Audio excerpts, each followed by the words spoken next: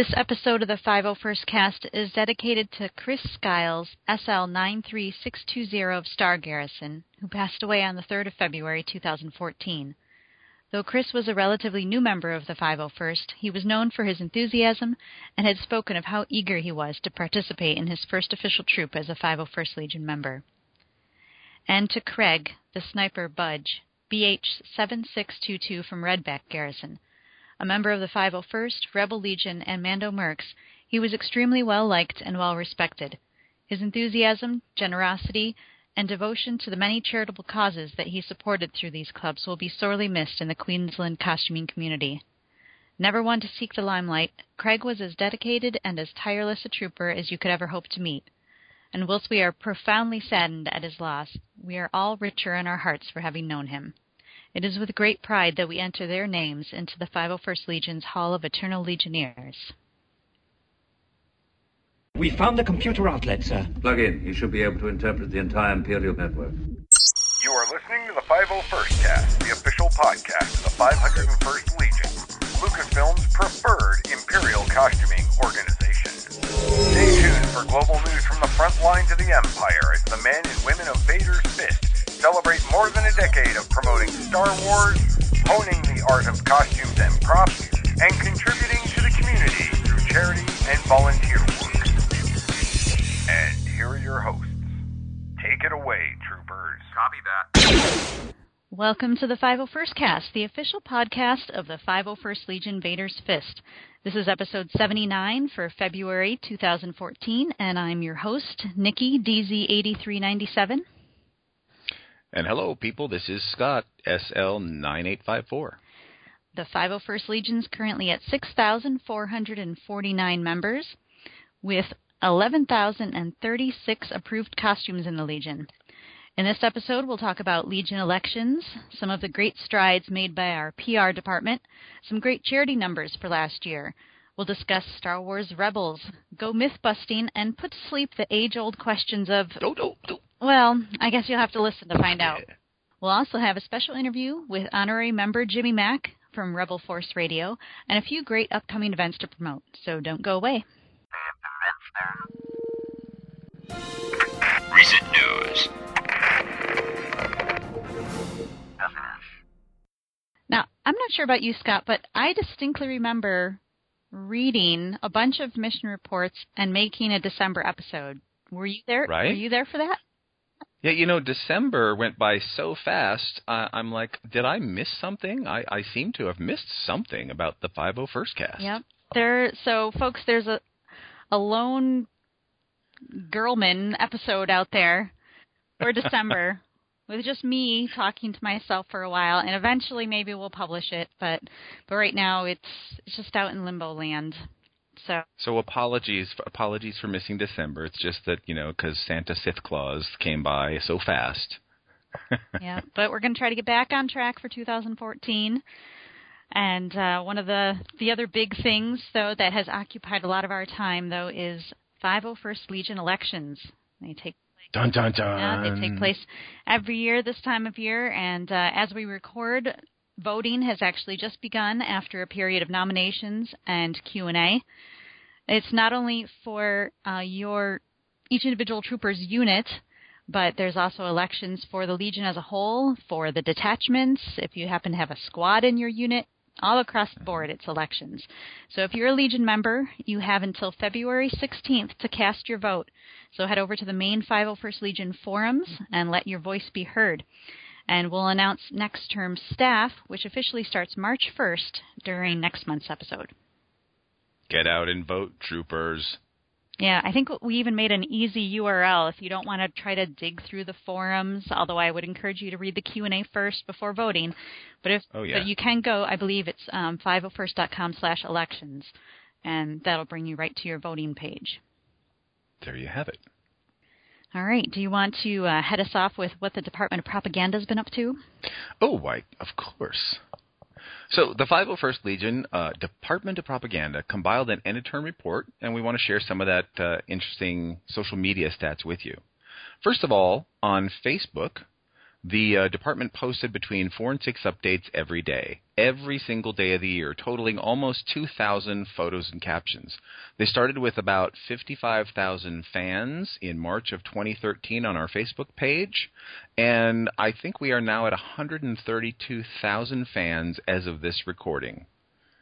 That's an amazing growth. It's over 236%, and that's without the help without the help of paid ads or boosts or any of that other Facebook stuff.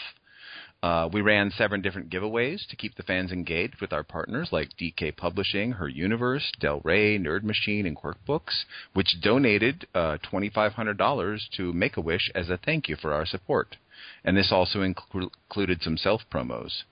For our Twitter account, at 501st Legion, you can follow us there. Now, we started with about 26,800 and some odd followers and 6,500-plus tweets as of June of last year. We currently have 38,300 followers and over 8,700 tweets. So we are tweety little birds here. We have a Tumblr account as well, so if you're on Tumblr at all, you can find us at the501stlegion.tumblr.com. On August 19th of 2013, we reclaimed the 501st Legion Tumblr account, and we have 210 posts and 119 followers so far. There's a lot more details in the report, so if you're a 501st Legion member, head over to the general discussion area and check out the full report, and we'll have a link in our show notes. Well, with the end of the year being behind us now, I wanted to report also our 2013 final numbers for our charity and fundraising within the Legion. Our troopers have done some amazing work in the past few years. We continue to raise great amounts of money for charity, and in the year 2013, our direct fundraising efforts totaled $262,328. Now, mind you, that amount is not 100% of everything that we did. That is with all of the garrisons and outposts reporting, and while we're getting much better at reporting, I know we still did better than that. Impressive. Indirectly, we helped to raise over $32 million for charity, and with all of the troops out there in the Legion putting in their time and effort for these charity troops, we had over 28,900 hours of our troopers out trooping for charity. What's really interesting, too, is that if we look back to 2012, we did about $100,000 more in charity fundraising than 2012. We were at $168,000 then, and of course now at $262,000 for 2013. So our numbers have really increased fairly substantially, and I'm looking forward to see what we can do, this year for charity with a lot of great events already, out the gate within the first few months of, the year. Yeah, and like you were saying, this isn't even all of our units reporting in, so this is probably just a fraction of what we actually accomplished. Yeah, I would think if we got 100%, and I realize, it can be, it's a bit time consuming to try to track all of the information and get it posted in a way that we can make sense of it all. But we've been doing a great job for 5 years now. We've been really trying to track all of our charity numbers, and we have discussions every year about the kinds of things we'd like to track and what, we think should and shouldn't count. And I have to tell you, even with the toy drives, last year we had a huge number of toys donated on behalf of the Legion, and also with our troops out doing toy drives themselves in the holiday season. This year was no different. We had troopers out there doing, whether it was Toys for Tots or Spark of Love or any other individual toy drives, and we had several thousand items that were donated on our behalf and from our own direct, toy drive efforts. So every year we're looking at trying to, figure out what it is that the Legion is doing so we can report that information to the members and to the public at large, because I think a lot of people may not really be aware of how much work we put into our local communities. Yeah, 28,000 hours is, nothing to shake a stick at there. No, not at all, right? Right. So, speaking of growth in the past year, not only have we right. increased our donations, we've also obviously been growing the Legion. We've had a couple new units form this past month. In the middle of January, our outpost for Guatemala formed. They named themselves the Jaguar Outpost, and they have a really cool logo to symbolize their unit. I'm not sure if they've set up their website yet, but we'll either get a link to their website or a link to their logo, so you can check it out in our show notes. And about a week after them, the Polish garrison's Pomeranian squad formed. Now, some of our dog-loving members were a little disappointed that they didn't go with a Pomeranian in armor for their logo. They just have a stormtrooper, but still cool. I just imagine a very noisy squad. Pomeranians. And actually, in a rare occurrence, one of our squads, Northeast Remnant Garrison's Camino Squad, dissolved via a vote by the whole garrison, and its members were absorbed back into the parent garrison. So, happens sometimes, but, the members are all still there. They're just trooping under the main garrison flag. Well, it happens on a watery planet like that. Well, our mighty 1st Imperial Stormtrooper Detachment has recently published a new newsletter. We're going to have a link in the show notes where you can check it out. And also, don't forget to keep checking in at www.facebook.com/stormingaustralia and see how Scott, TD4857, is progressing on his journey around Australia. You can check out the photos of his other stops along the way on his Facebook page, and consider lending your support to his fundraiser for Monash Children's Hospital via the donation page we'll link in our show notes. And if one person walking around Australia wasn't crazy enough, there's a young man named Jimmy also walking across Australia, but not in armor, though. 20-year-old Jimmy Harrington is walking around Australia to raise $300,000 for the Brainchild Foundation, and you can find out more about his journey at jimmyswalkforcancer.com. This Australian walking thing, is this go back to the old Crocodile Dundee? Well, he's gone on walkabout. Except they're just doing walkabout for charity. Maybe it's a thing for Australians. That's what I'm saying. Hey, Australians, call us on the toll-free number and let us know if you're all going to go on walkabout. Our new Legion Spotlight initiative that highlights the individual troopers and units that come together to make the 501st Legion what it is, it continues on. So be sure to head over to 501st.com and check out the new Spotlight section right on our front page.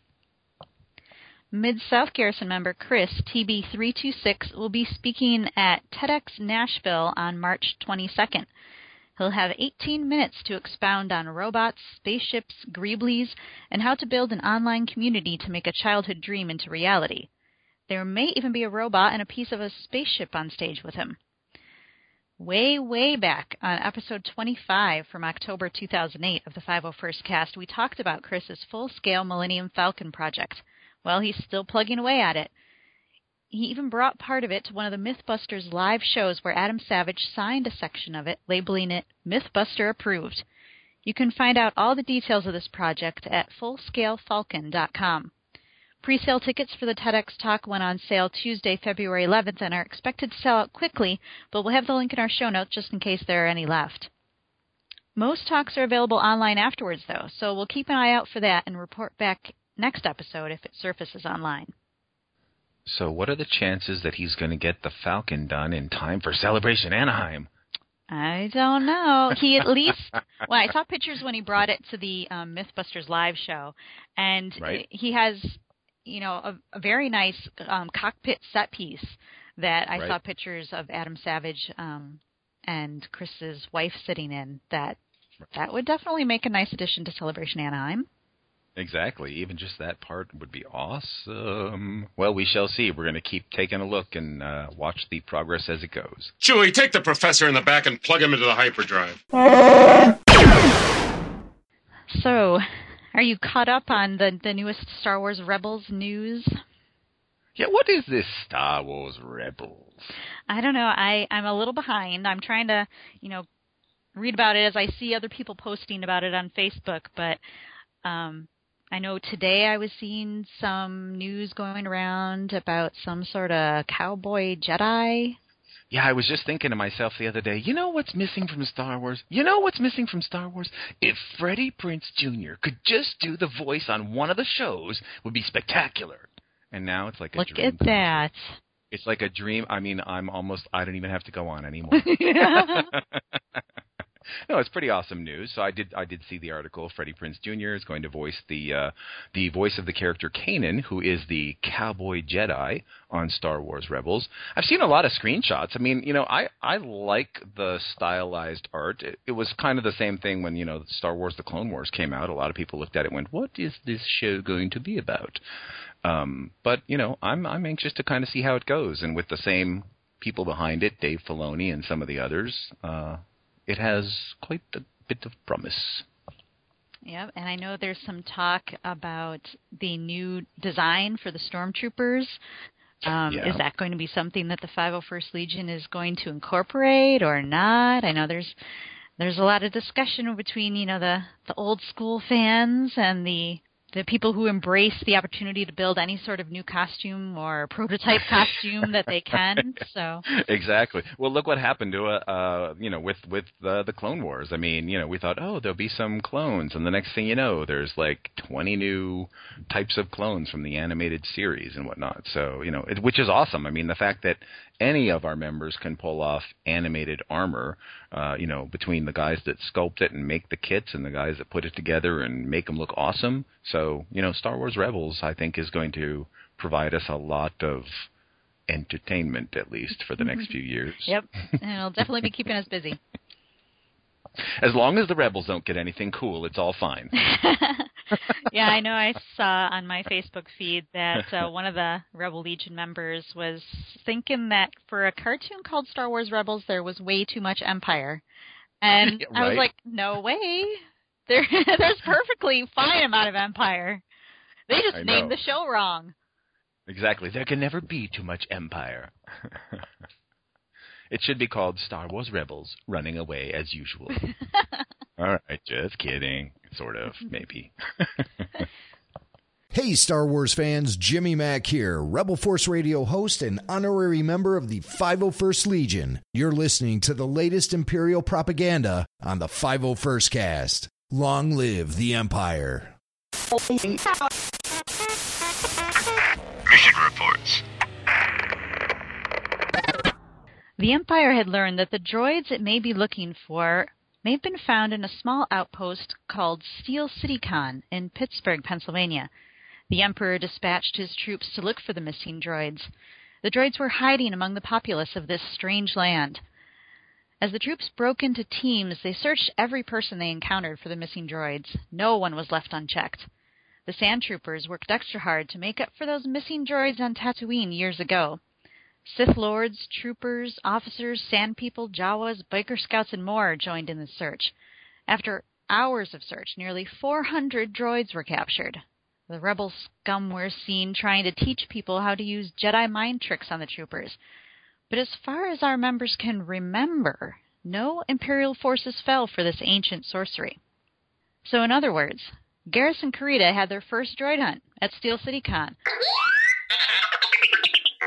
The badges were designed by artists Todd Allen and Bobby, ID 13525, and the Rebel Legion also participated with the dreaded Jedi mind trick cards, also designed by Bobby. The prizes were books donated by DK Books and Random House, and along with the books, sets of mint badges were given out as prizes, along with a framed set of all the badges. Jason, TK9141, helped secure the prizes for the raffle after the droid hunt, along with donations from Mike, IS7341, and Rob, TK1495. And Paul, CT9748, donated the lanyards for all 500 droid hunt badges. So on Saturday morning of the convention, all those 500 badges were passed out before noon, thanks to the troopers who volunteered to help with the program. The biggest concern they were actually having is convincing people who were attending the convention that this was a free game, that they just needed to take the badge and have fun. They thought there was probably some sort of catch. I guess they didn't realize that the catch was that they were going to be hunted. But, that's all part of the fun for us. And at 1 o'clock, that's when the hunt started. There were 5 teams, the Sandies, the Mikes, Team Bobby, Wally's crew, and Team Kelly. At the end of the hunt, 363 badges had been collected and tallied thanks to Joe, TI 1175, and in the end, the Sandies won with 115 droids reclaimed. Garrison Kurita gave out tons of prizes, and everyone really seemed to enjoy playing the game. Many of the people even asked Bobby to sign their badges since he had worked on the artwork. So thanks to Michael, TK5351, for sending in that report. Great piles of droids, man. That actually sounds like a fun event. Mm-hmm. Yeah, I've liked playing the droid hunt. Yeah, it's always been really interesting when we've held that at the different cons, and I'm glad to see that it's becoming something where more of the members are getting involved with it. It's a great game to get the attendees involved as well. Well, back on Christmas Day, members of the Mexican garrison had a good time visiting with the children in the National Children's Hospital. They were joined by members of the Rebel Legion, some superheroes who helped to give out toys and bring some fun back to the Children's Day. The doctors and nurses, some of whom even dressed up like clowns, seemed to really enjoy the visit as well. So we'll have a link to a couple of pictures from that visit in our show notes, and we want to send a thanks to Nanive DZ2402 for that report. And speaking of hospital visits, December 30th was a historic day for Singapore Garrison, as this was the first time, after getting rebuffed at initial attempts, that they pulled off a successful hospital visit troop. There are only 2 public hospitals in Singapore with pediatric facilities, and far and away the main one is the hugely revamped KK Women's and Children's Hospital. It was formerly known as the Kendang Carabao or Buffalo Pen Hospital, where an overwhelming majority of Singapore's population was born. This was also Singapore Garrison's second troop with the Rebel Legion's Outer Rim. Additionally, they had a check presentation ceremony for $2,000. This was money that was directed to the hospital's endowment fund from the Social Star Awards, which happened back in March 2013. They also presented the staff of the hospital a small gift, an X-Wing silicone ice tray, which was originally given to the Singapore Garrison by the Japanese Garrison through their kind CO, Tenshima-san. Full credit for this event goes to Jamsari TK9694 for making initial contact with the hospital and conducting a solo trial run. Credit also goes to several other troopers who abstained from signing up. This was a much-awaited troop, and many were discussing and prepping for this troop, scouring the Legion forums for know-how and tips. However, the hospital needed to keep numbers down to just 5 characters. So we'll have a link to pictures, a picture album from this event in our show notes, and thanks to Dominic, TR7248, for that report. Nicely done. The outgoing Capital City Garrison CO Luke, TR1320, compiled a fantastic year-in-review video, which was presented at Capital City's holiday partying at the beginning of January. We'll have a link to that in the show notes so you can catch up on a year of trooping in 15 minutes or less. Now, I hope everyone caught the Mythbusters Star Wars special. It aired at the beginning of January, and then they just re-aired it a couple days ago. Well, here's some juicy behind-the-scenes details from a couple of our troopers who were there. It started back in early October, when Golden Gate Garrison was contacted by Mythbusters for a shoot. Awesome, they thought.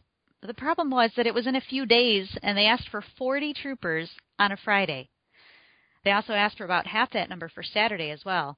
So calls were quickly made to their neighbors in Central California Garrison for more costumes, and then the call was eventually expanded to Sand Troopers and Biker Scouts as well so they could get up to the requested head count. The first day of filming, Friday, was a shorter day than Saturday. Friday was the day in which they shot that scene where Adam introduced us as being the 501st and helping them with the episode. Also on the first day of shooting, they had a camera set up in the changing room as they thought it would be fun to see us all get dressed up into our armor and costumes. It was going to be one of those time-lapse shots, starting with our members gathered as a group in front of the camera in their street clothes and then scrambling to each of where their armor bins were located and starting to get suited up, and then returning back to the forefront to take a group shot after they were all suited up. But sadly, that footage hasn't surfaced yet. I think that would have been kind of fun to see. Well, maybe. Yes, maybe. Well, as long as there wasn't any, right. Nudity. There never is anyway. It would actually be very funny to see a time lapse of that. So then on to Saturday, when 10 Golden Gate Garrison members and 6 from Central California Garrison, they were shown to a building that they could use for their changing and break room. They had to sign NDAs and have their mug shots taken, and then they waited a bit. About an hour later, the director, Adam, and Jamie appeared to say hi and let them know what was going to happen, and of course say that safety was of paramount importance. And at that moment, some of the members were hoping for explosions, but it was not meant to be. So then they waited. Again, Hollywood style, very typical of a shoot, lots of waiting. But eventually they reached that bored but nervous stage, and so they started all putting on the majority of their costumes just so that they could be ready as soon as they were needed. But next up was lunch, and then they had to find ways to entertain themselves while they waited, so they decided that any passing cars that were coming through were subject to droid searches. How long have you had these droids? Fortunately, there wasn't too much traffic on that old military base, but, they still were able to amuse themselves. Plus, one of the fellows had a mouse droid that he drove around, so they kind of all amused themselves with that, and they talked and they waited. But eventually they were ushered into the main building where the filming was going to be taking place. They were all looked over, divided into groups that would be best used for certain shots, and then off they went. The first thing that was filmed was Princess Sophia's entrance, except none of the members really had any idea who this girl was. I know I was seeing a lot on Facebook when this first came out. They all thought it was Carrie, but it wasn't Carrie. She was, right, with the B team in a totally different thing. So they did the shot where they walked her down a couple times. They were trying to hit their marks, which of course you can't possibly see with your bucket on, so they just had to do the best they could. Eventually they filmed all the shots they wanted, and then there was more waiting because if you've seen the episode, Jamie had to go change for one part of it. And so finally they announced they were ready. The troopers got into sort of this horseshoe shape, and then out comes Jamie in his costume. They actually hadn't started shooting yet, so the troopers all started applauding, but I'm not sure that Jamie totally appreciated it. Apparently he looked at them and gave him his death stare, so he was really a good sport for getting into costume, but I don't really think he liked it. Right. So next, and they stood there in the background for some of the dialogue that was going on, and then Jamie and Sophia had to go get on their safety harnesses, and then there was more waiting. Finally, about 3 o'clock in the afternoon, it was when they were going to do the swinging portion of the myth that they were trying to bust there. They worked on getting all that set up, and the troopers were sent throughout the building. Some of them stayed on the ground. Some of them went up to the second level that they had on the set, and they filmed the swinging sequence a few times. When Adam takes and grabs them when they land, I guess he turns to one of the troopers and says something like, "Bite me, evil empire," or something along those lines. And then one of our members shoots him. And he got to do that with every take that they did. Adam probably didn't feel the Nerf darts, but our trooper was entertained getting to, shoot Adam Savage. He actually ended up picking up one of the darts that he had as a souvenir of, his experience. Then after that, they filmed just some little inserts with troopers shooting, reacting to something, that sort of thing that they would fill in later. And then finally, they did the wrap-up scene, which was like, the plausible or busted scene. They had the troopers lined up behind the camera. The main actors did their lines, and then they're chased by the troopers down the length of the building. And after a couple takes of that, everyone is laughing because, as any 501st Legion members know, that sound of Tupperware running by 20-odd troopers is just too funny not to break down laughing. So, but then they took and they watched the replay on the camera. It all looked great, and then they were done. They posed for some group pictures, and they were given their thanks, and off they went. So definitely sounds like an amazing experience. So thanks to David, TK5894, and Daniel, TK4559, for giving us that insight for those of us who weren't able to participate. It's so funny because every time I see that happen at any event, whether it's being filmed or not, when you get a bunch of stormtroopers walking along and there's no sound editing, there's no music blaring, it's just the sound of that plastic, Yep. And it's just like, yeah, it would have been a different movie if they didn't add all that sound, that's for sure. Tupperware armies unite! You gotta love it. Well, it does sound like it was a great time, and it was a great episode to watch, so really fun stuff. Well, moving on, in last month, January, Star Garrison attended the second Space City Con, this time which was held in Galveston, Texas, with the usual 501st booth, plus a special photo booth for charity they used to raise money for Shriners hospital for children in Galveston. So they raised about $260 in direct donations. Great job, Star Garrison. And on January 15th, a few members of Badland Garrison's Outer Rim Squad had the privilege of being employed by Lucasfilm and an action sports distributor to promote Santa Cruz's new line of collectible Star Wars skateboards in Canada at a private trade show. Despite the 501st Legion's already high costume standards, we are now required to submit photos to Lucasfilm for approval for each event that they ask us to. But naturally, Outer Rim Squad passed with flying colors. Some of these collectible boards are actually packaged in vintage toy-type boxes, and we'll have a link to a photo from this event in our show notes so that you can check them out. You can also see photos of them, of course, at santacruzskateboards.com/Star Wars. Outer Rim squad leader Terry even got to skate on the TK longboard and the Boba Fett board. I'm not sure if he did that in armor or not. We'll have to see. Lots of photos and videos were taken. So we'll have to check that out. And, of course, our members were treated like superstars, naturally. Yeah. Thanks to Terry, TK2886, for that report.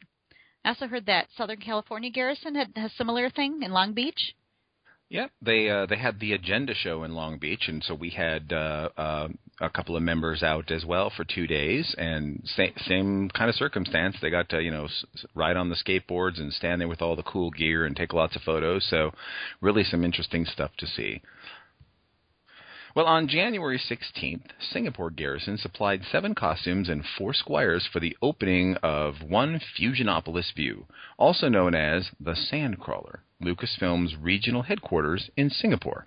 For those of you planning a pilgrimage to that place, if you take the tube One North Station, the locality map there will actually call the place Sandcrawler. There is a lot of information online concerning the Sandcrawler and the event, so you can probably find all the boring facts via Google or our Singapore Garrison's Facebook page, but here's some of the more obscure details. LFL actually provided a special events guide to brief the troopers and give them some tips on staying in character. Some of the guys got stuck in the elevator with George Lucas, but got tongue-tied. Oh, that must have been tough, being stuck in the elevator with George. There were 2 Yoda statues.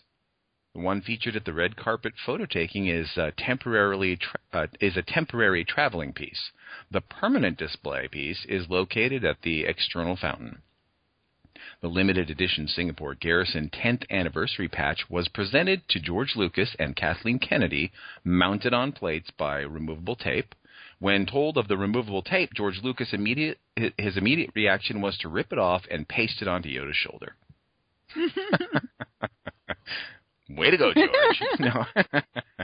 One trooper yelled, "We love you, George," at one point of the proceedings, but it was all kind of noisy, so we don't know if anyone heard him within his helmet, which is always the fun thing about being in those helmets. Apparently, George Lucas went up to Andrew, TD4668, pointed at the sand trooper weathering, and said, "Good dirt." Henceforth, Andrew's call sign has been changed to Good Dirt. Legion members were invited to an employees-only photo shoot in the garden, and tons of them took selfies with our members, and George Lucas demonstrated his dry sense of physical trolling humor. We'll have links to pictures in the event on Singapore Garrison's Facebook page and in our show notes.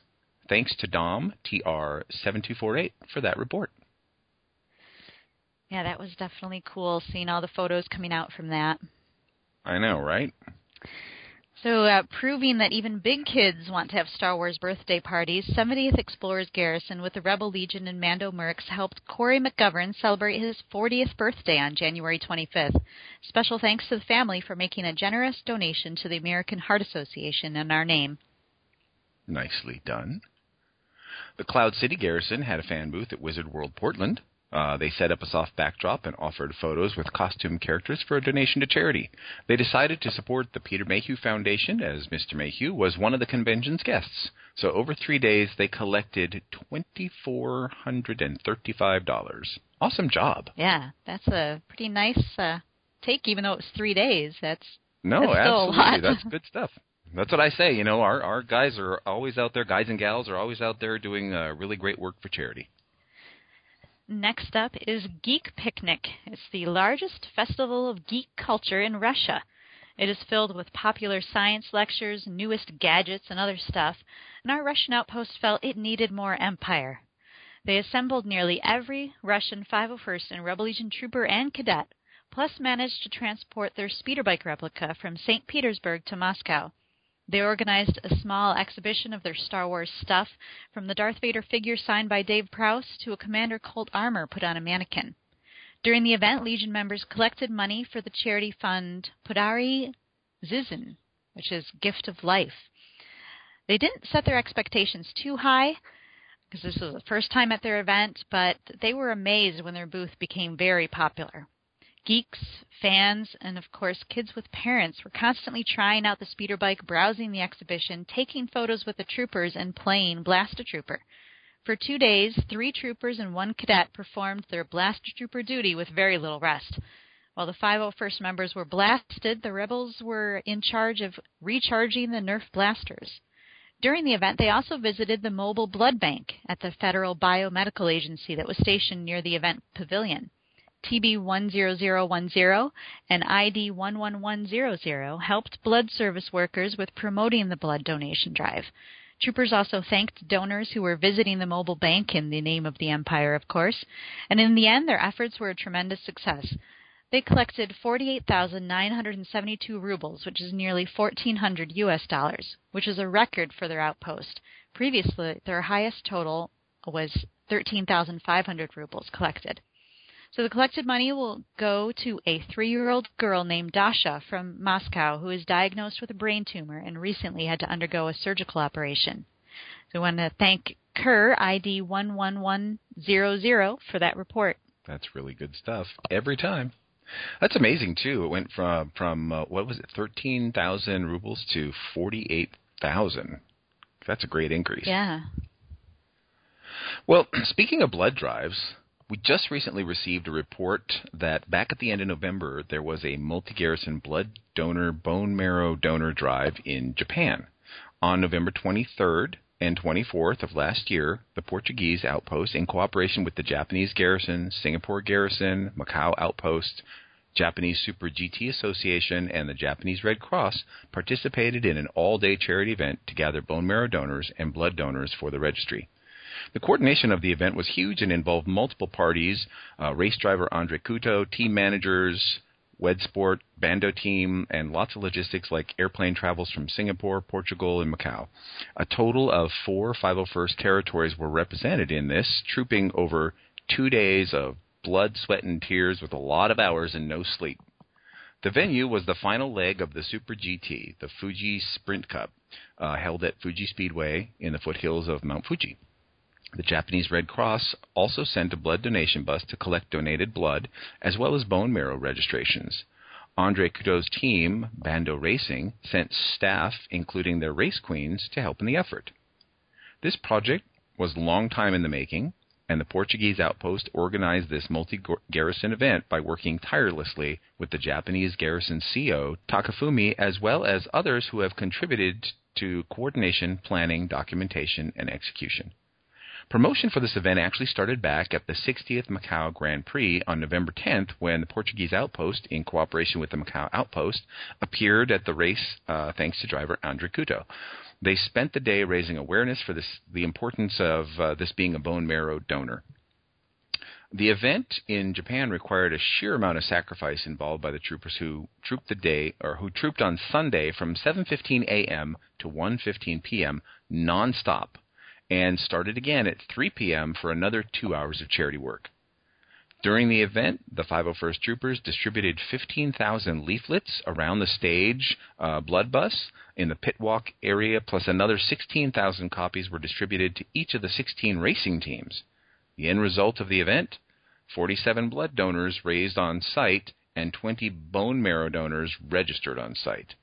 Definitely an event to remember in the annals of 501st Legion multi-garrison events, a unique mix of blood, motorsports, and Star Wars in Japan's own Fujisan. Thanks to Walter, BH3738, for that report.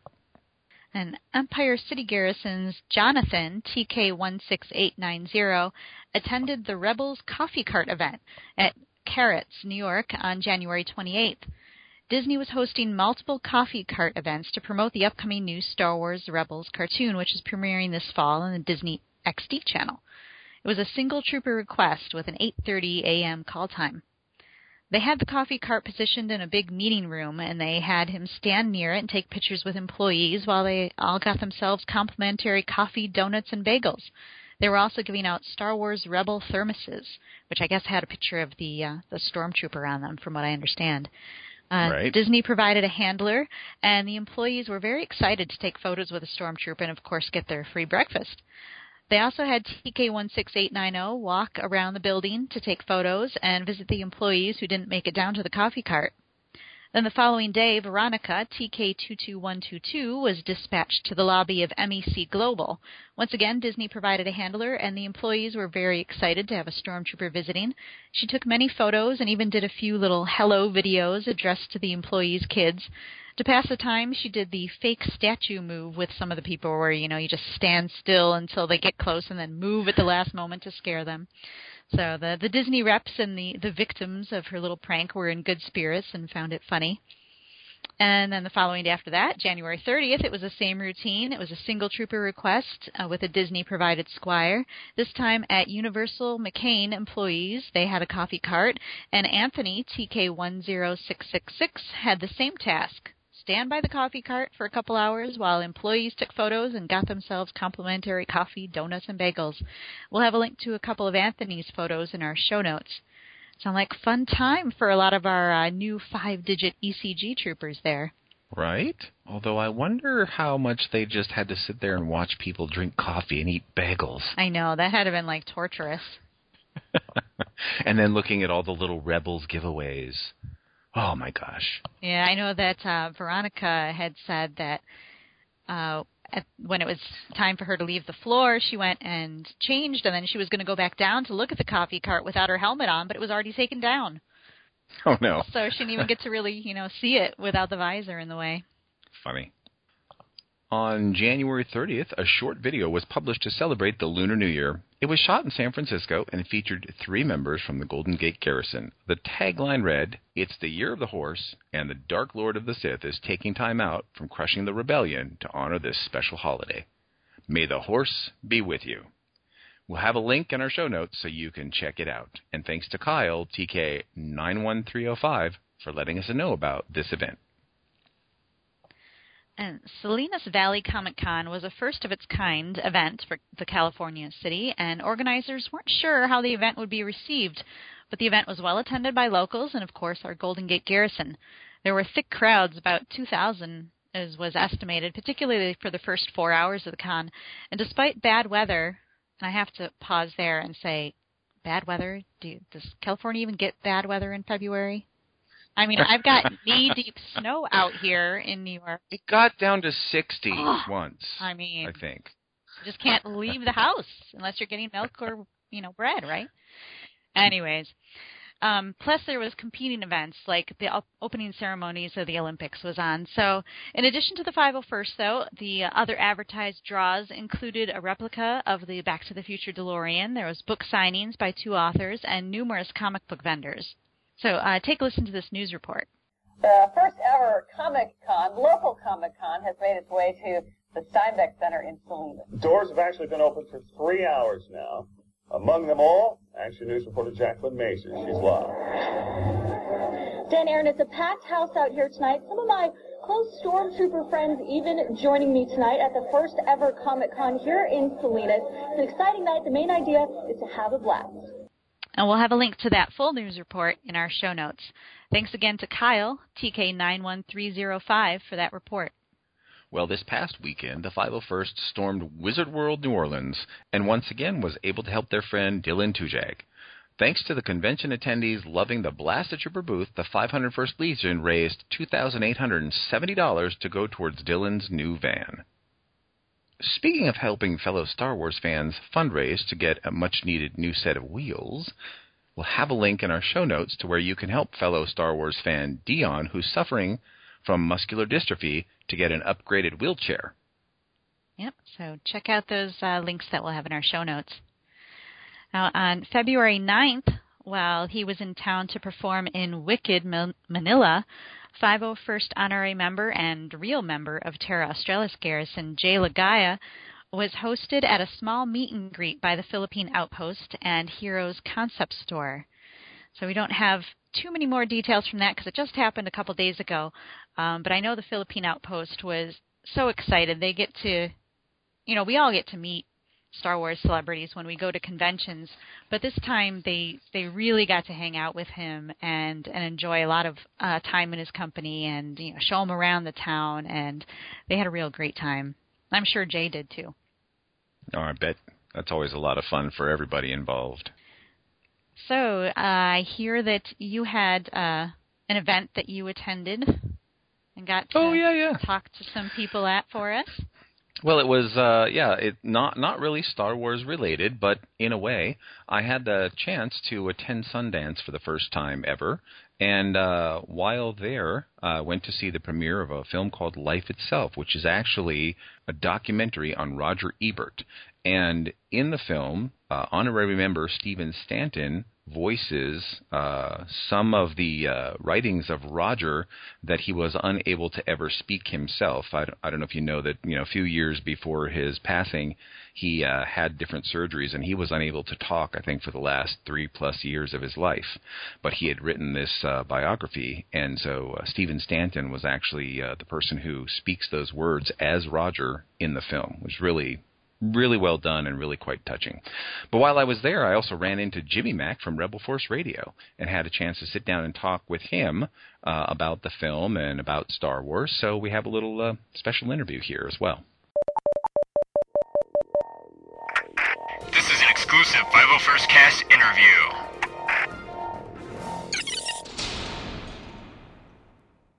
Hey guys, this is Scott Allen, SL9854, coming at you live from Sundance in Park City, and just got out of the movie Life Itself with Star Wars honorary member Stephen Stanton, who did the voice of Roger Ebert in the film, and I ran into none other than Jimmy Mack from Rebel Force Radio, also an honorary member since around 2010 of the 501st Legion. So welcome, Jimmy Mack. How's it going? Right.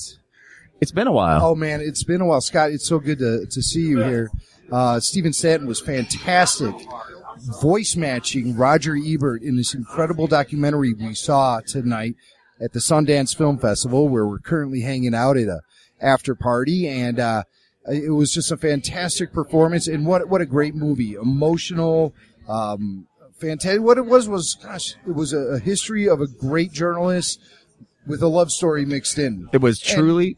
It was a tragedy at the end, too, right. I think. And truly not surprising at all, actually, considering Stephen Stanton, but amazing to actually get to see him do the voice of another person, instead of just bringing to life, Admiral Tarkin or someone from the Clone Wars, which was also great fun when the Clone Wars was on, to watch him bring to life some of these words from Roger Ebert that were never spoken directly from his biography. I mean, it was really quite touching. So whenever this movie does become publicly available, we here at the 501st Cast definitely recommend that you go see Life Itself, the Roger Ebert documentary. Roger was a big Star Wars fan. He really was. I grew up in Chicago, so I grew up with Roger Ebert. And his reviews, Roger actually gave Phantom Menace a positive review. Really? Yeah, he did.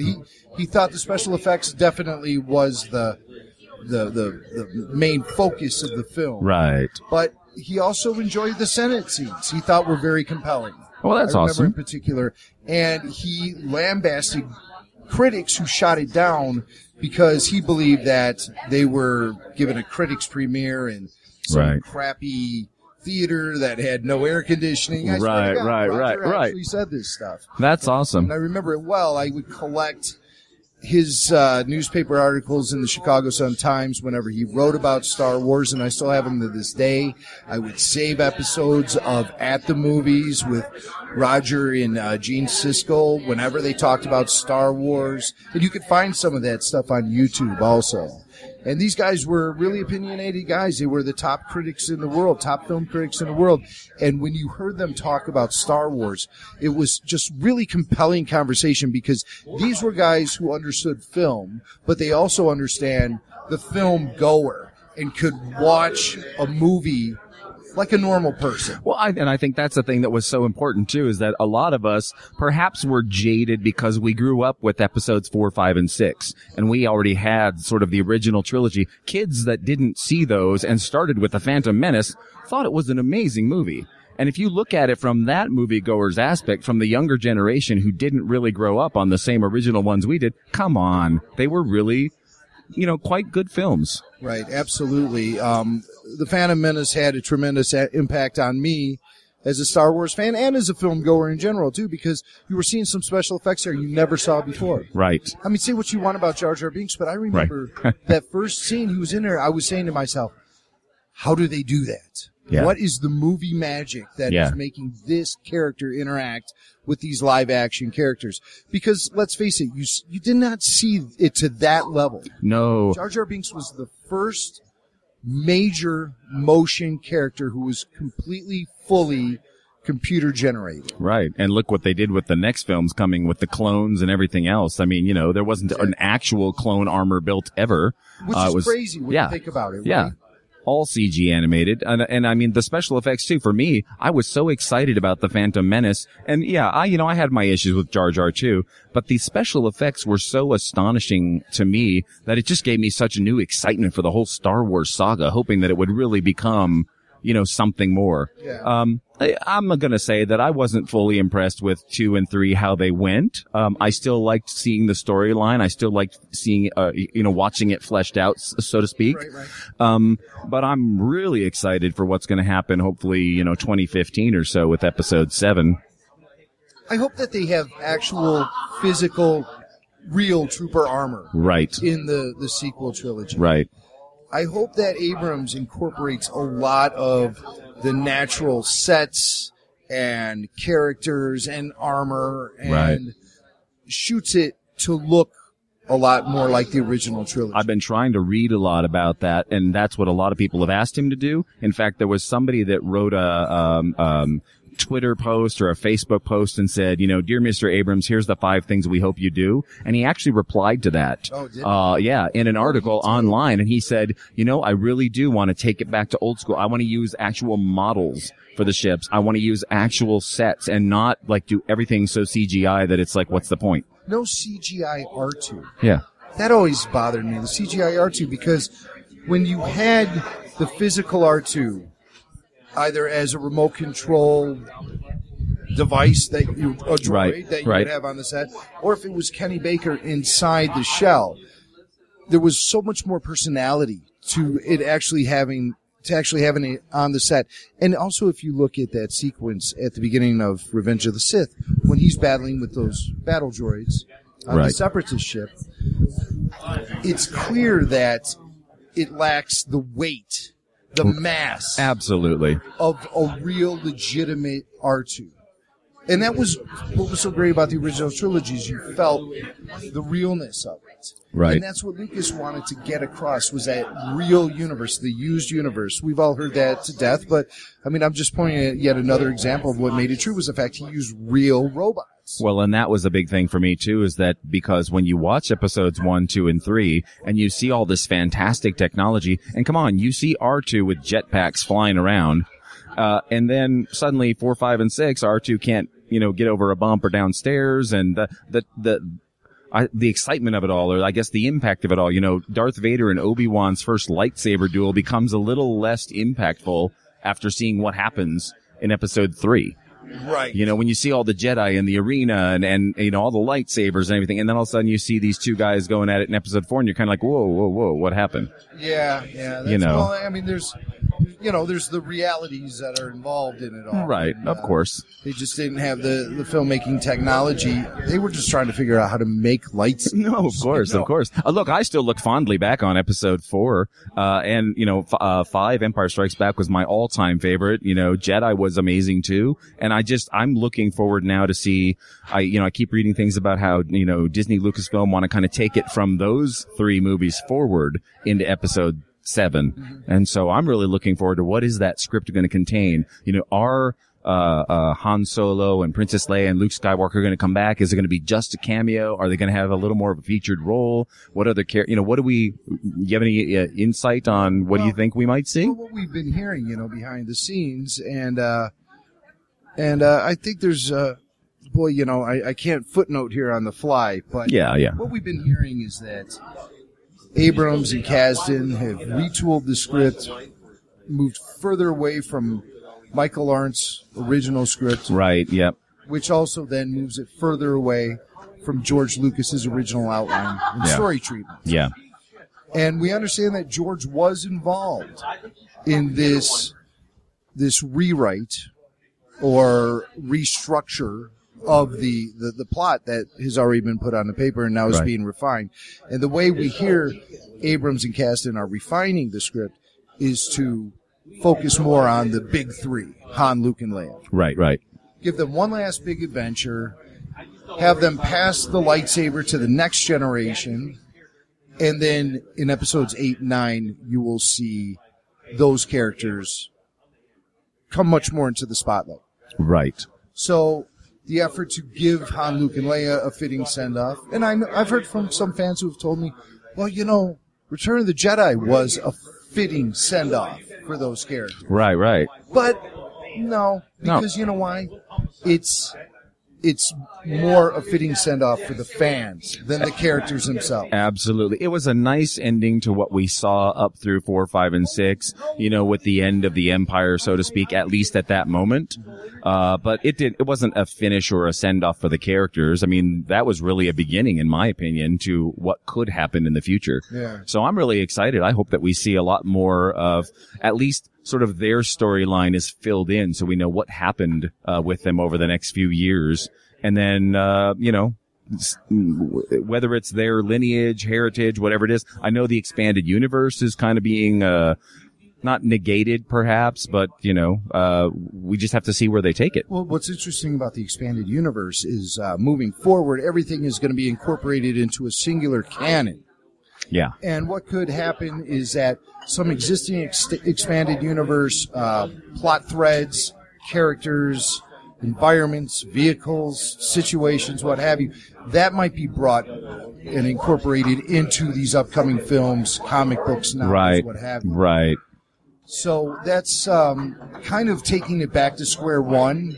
And I know that was the original intention from Lucasfilm when things like the Zahn trilogy was being published, was that, yes, this is accepted, approved canon.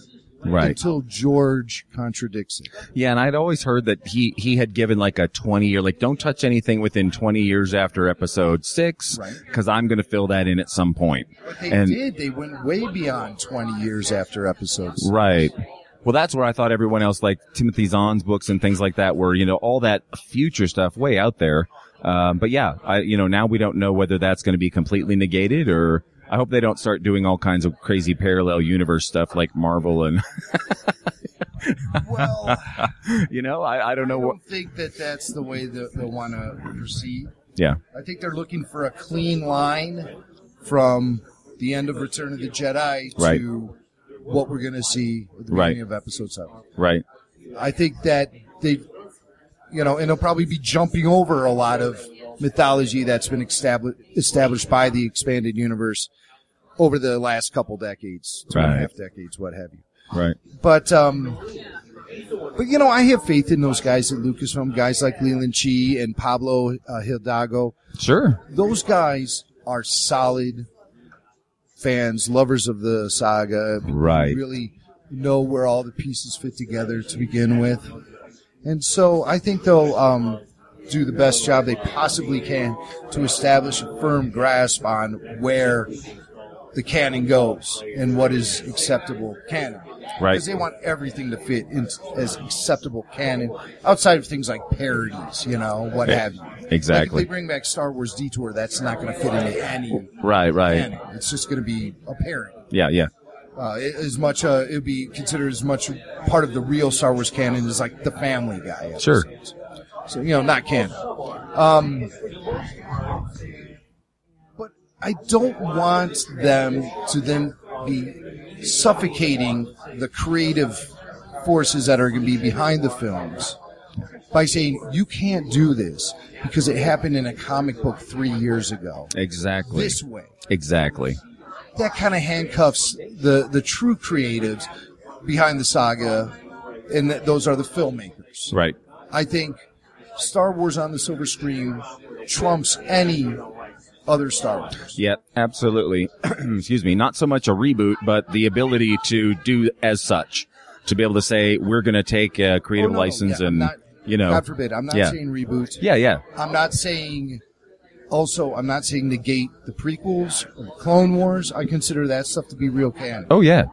Okay? I just don't see them focusing on that era. No. At all anymore. Agreed. Yeah. I think they're going to just let that sit and simmer for a while. Yeah. And that's fine, because let's face it, we have had the focus be primarily on the prequel era and the Clone Wars era, going all the way back to 1999. Yeah. So that's a 15-year run. That's true. And I think that's longer than the run of focus placed on the original trilogy. Yeah. I mean, that was like a solid 8-year run, right? Yeah, when you think about it, yeah. 85. Yeah. 84, 85. Right. If you include things like the droids and stuff. And or the Marvel comics. Right. Some people might get enough drinks in me. Yeah. But I think that, the deal with the continuity and the canon is that moving forward, whatever is released, be it film, television series, animation, comic book, novel, it will fall under one established canon. Yeah. And that's a tough job. Those guys seem up to the task to me. So oh, yeah. I wish them luck. Exactly, right? I wish them luck. Okay, I have one more quick question for you, and that is, do you think that we'll see anything around the time of Celebration? Celebration Anaheim originally was only a month before the movie was supposed to come out, right. and now it's been delayed. What are your thoughts on, do you think we'll see anything for Celebration? Absolutely. That is when the major marketing blitz will begin. Yeah, that's what I'm hoping. Star Wars Episode 7. And it's going to last through the rest of the year. Yeah. So from mid to end of April, and we will see footage. That's what I'm hoping for. I'm hoping for a really great preview, during Celebration. There'll be footage popping up at certain panels here and there along the way. I think most of the major principals, as far as acting, will be in attendance and hosting panels, possibly signing autographs. Right. I think there'll be a nice focus on Star Wars Rebels, the upcoming animated series as well. Oh, yeah. So I think really what we're looking forward to here is what's going to be the most diverse and densely rich celebration we've ever seen. I'm hoping so. I mean, I'm excited about Celebration. We have a lot of work in front of us in the Legion because, we're a good part of the presence there. Absolutely. But I'm just so excited to see what we might find out when that occurs. So really looking forward to it. And you heard it here first on the 501st cast. Sure. You're right. No, not so much. But no, anyway. You bring up 2010 and we were doing a live podcast from the floor of Star Wars Celebration 5 in Orlando. Yeah. And I was surprised by Dean Plantamura and a bunch of troopers. And they presented me with that plaque and that 501st Friend of the Legion badge. Right. I just, what a thrill that was, man. Because I just really have just always appreciated the flavor that you guys add when you show up at events in the armor, and I love reading stories about you going to hospitals and hearing the stories about troopers crying underneath the buckets because they're seeing and feeling this palpable joy coming off of kids who, have it rough. And, absolutely. And it's just for a few minutes you guys can help push all those bad feelings and illnesses aside, and it's just like, that's the power of Star Wars, know? Yeah. And it's just so indelible with the fabric of our culture that when those characters show up instantly everyone knows who's there, even if they've never seen the films. Absolutely. So I say it all the time. There are plenty of other movies that have endured throughout the years. I have never heard so many quotes from a single source of movies as Star Wars in every pop culture television show, film. There's always someone refers to something about the Jedi way or 3PO or Darth Vader, or, it's everywhere. Or sometimes it's like such a vague reference that, someone on the writing crew of, say, a sitcom like, I know The Office did this once. Right. Where they were trying to find a printer part, and they're like, well, what part is it? Look in the catalog. Oh, it's TK421. Right. What? TK421. Exactly. So, I'm just, that's a memory. I don't know if it was The Office. I can't remember what show that was, but I think it was. I'll have to look. No, I agree. I hear stuff like that all the time. The Big Bang Theory does stuff like that too. There's always references to it. So you hear it everywhere, and it's amazing how long it's stuck with so many of us and will continue to do so. Yeah. Oh, yeah. Well, with you guys out there showing up at events and conventions, it just wouldn't be the same without the 501st. Yeah, thank you. I know. I can't wait to see what kind of room you guys have for Celebration Anaheim. It's such a highlight of all the celebrations. Yeah, we're hoping to make it something really spectacular once again. So yes, get a live do-back this time.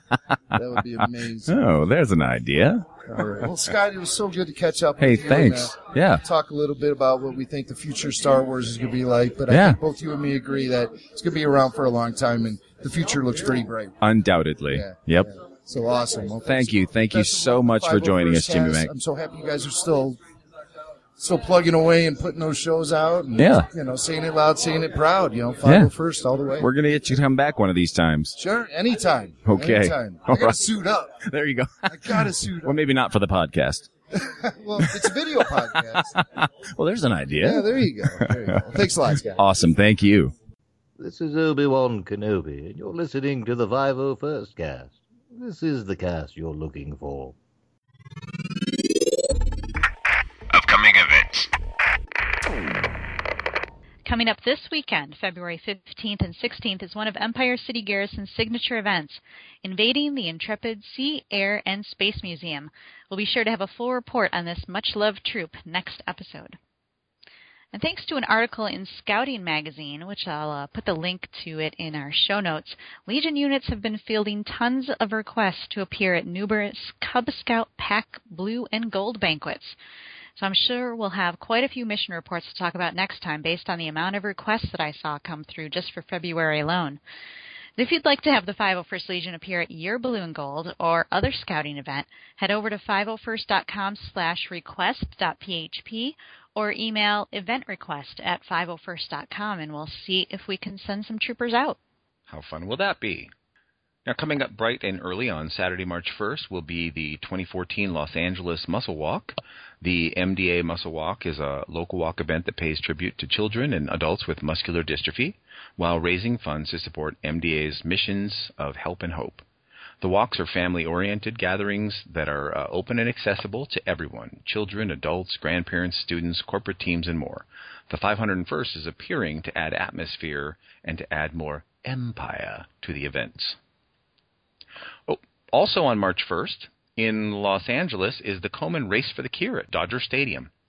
Southern California Garrison's Leslie TR3774 started an informal breast cancer awareness trooper group on Facebook, purely for fun and fundraising and awareness for the cure.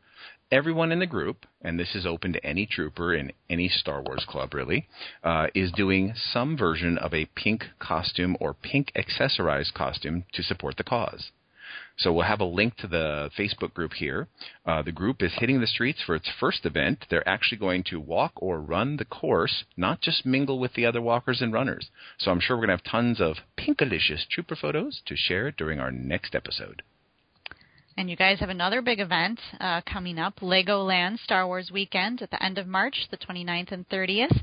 I'm sure, as always, your garrison will have a great number of characters out in costume for this annual event.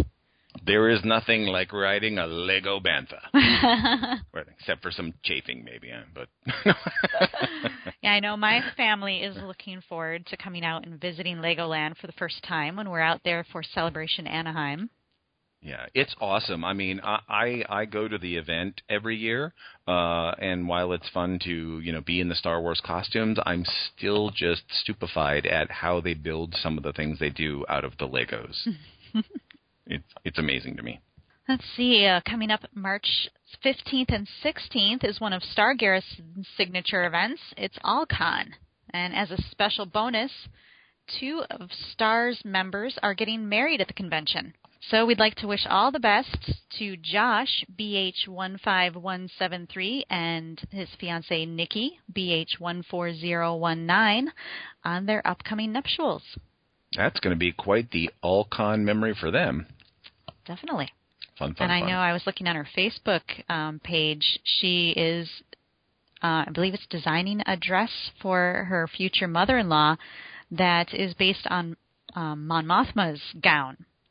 So it's not exactly Mon Mothma's gown, but it really captures the spirit of it, but still looks like a beautiful regular dress at the same time. So she's putting a lot of work into it. Very nice.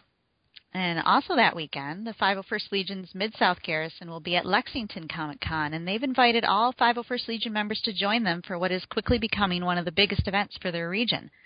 All 501st and Rebel Legion members are eligible to get admission passes if they work the booth and or help with the Blaster Trooper range. Also in attendance will be Mid-South Garrison's Dewback, along with a speeder bike and other great props.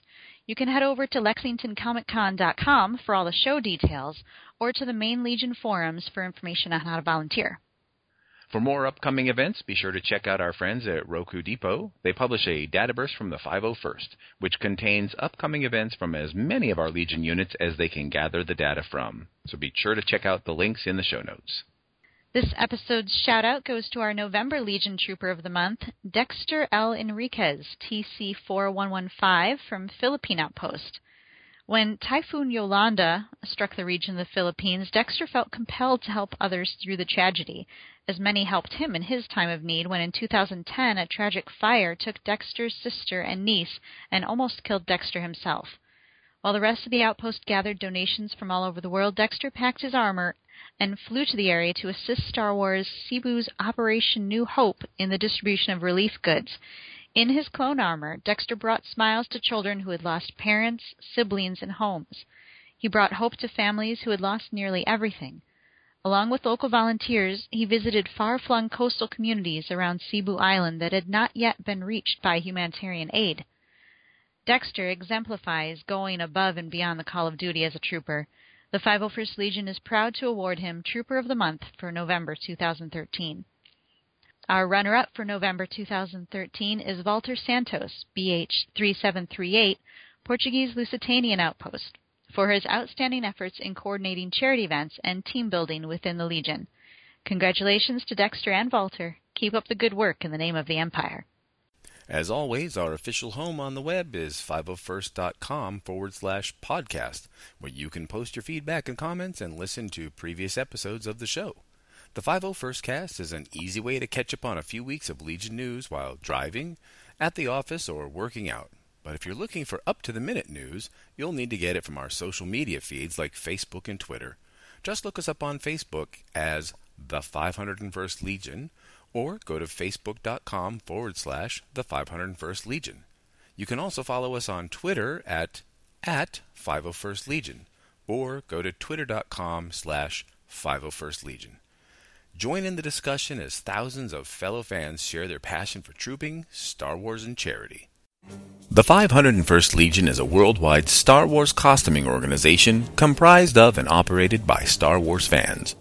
While it is not sponsored by Lucasfilm Limited, it is Lucasfilm's preferred Imperial costuming group. Star Wars, its characters, costumes, and all associated items are the intellectual property of Lucasfilm, copyright 2014, Lucasfilm Limited. In trademark, all rights reserved, used under authorization. That's it, troopers. Join us next time on the 501st Cast.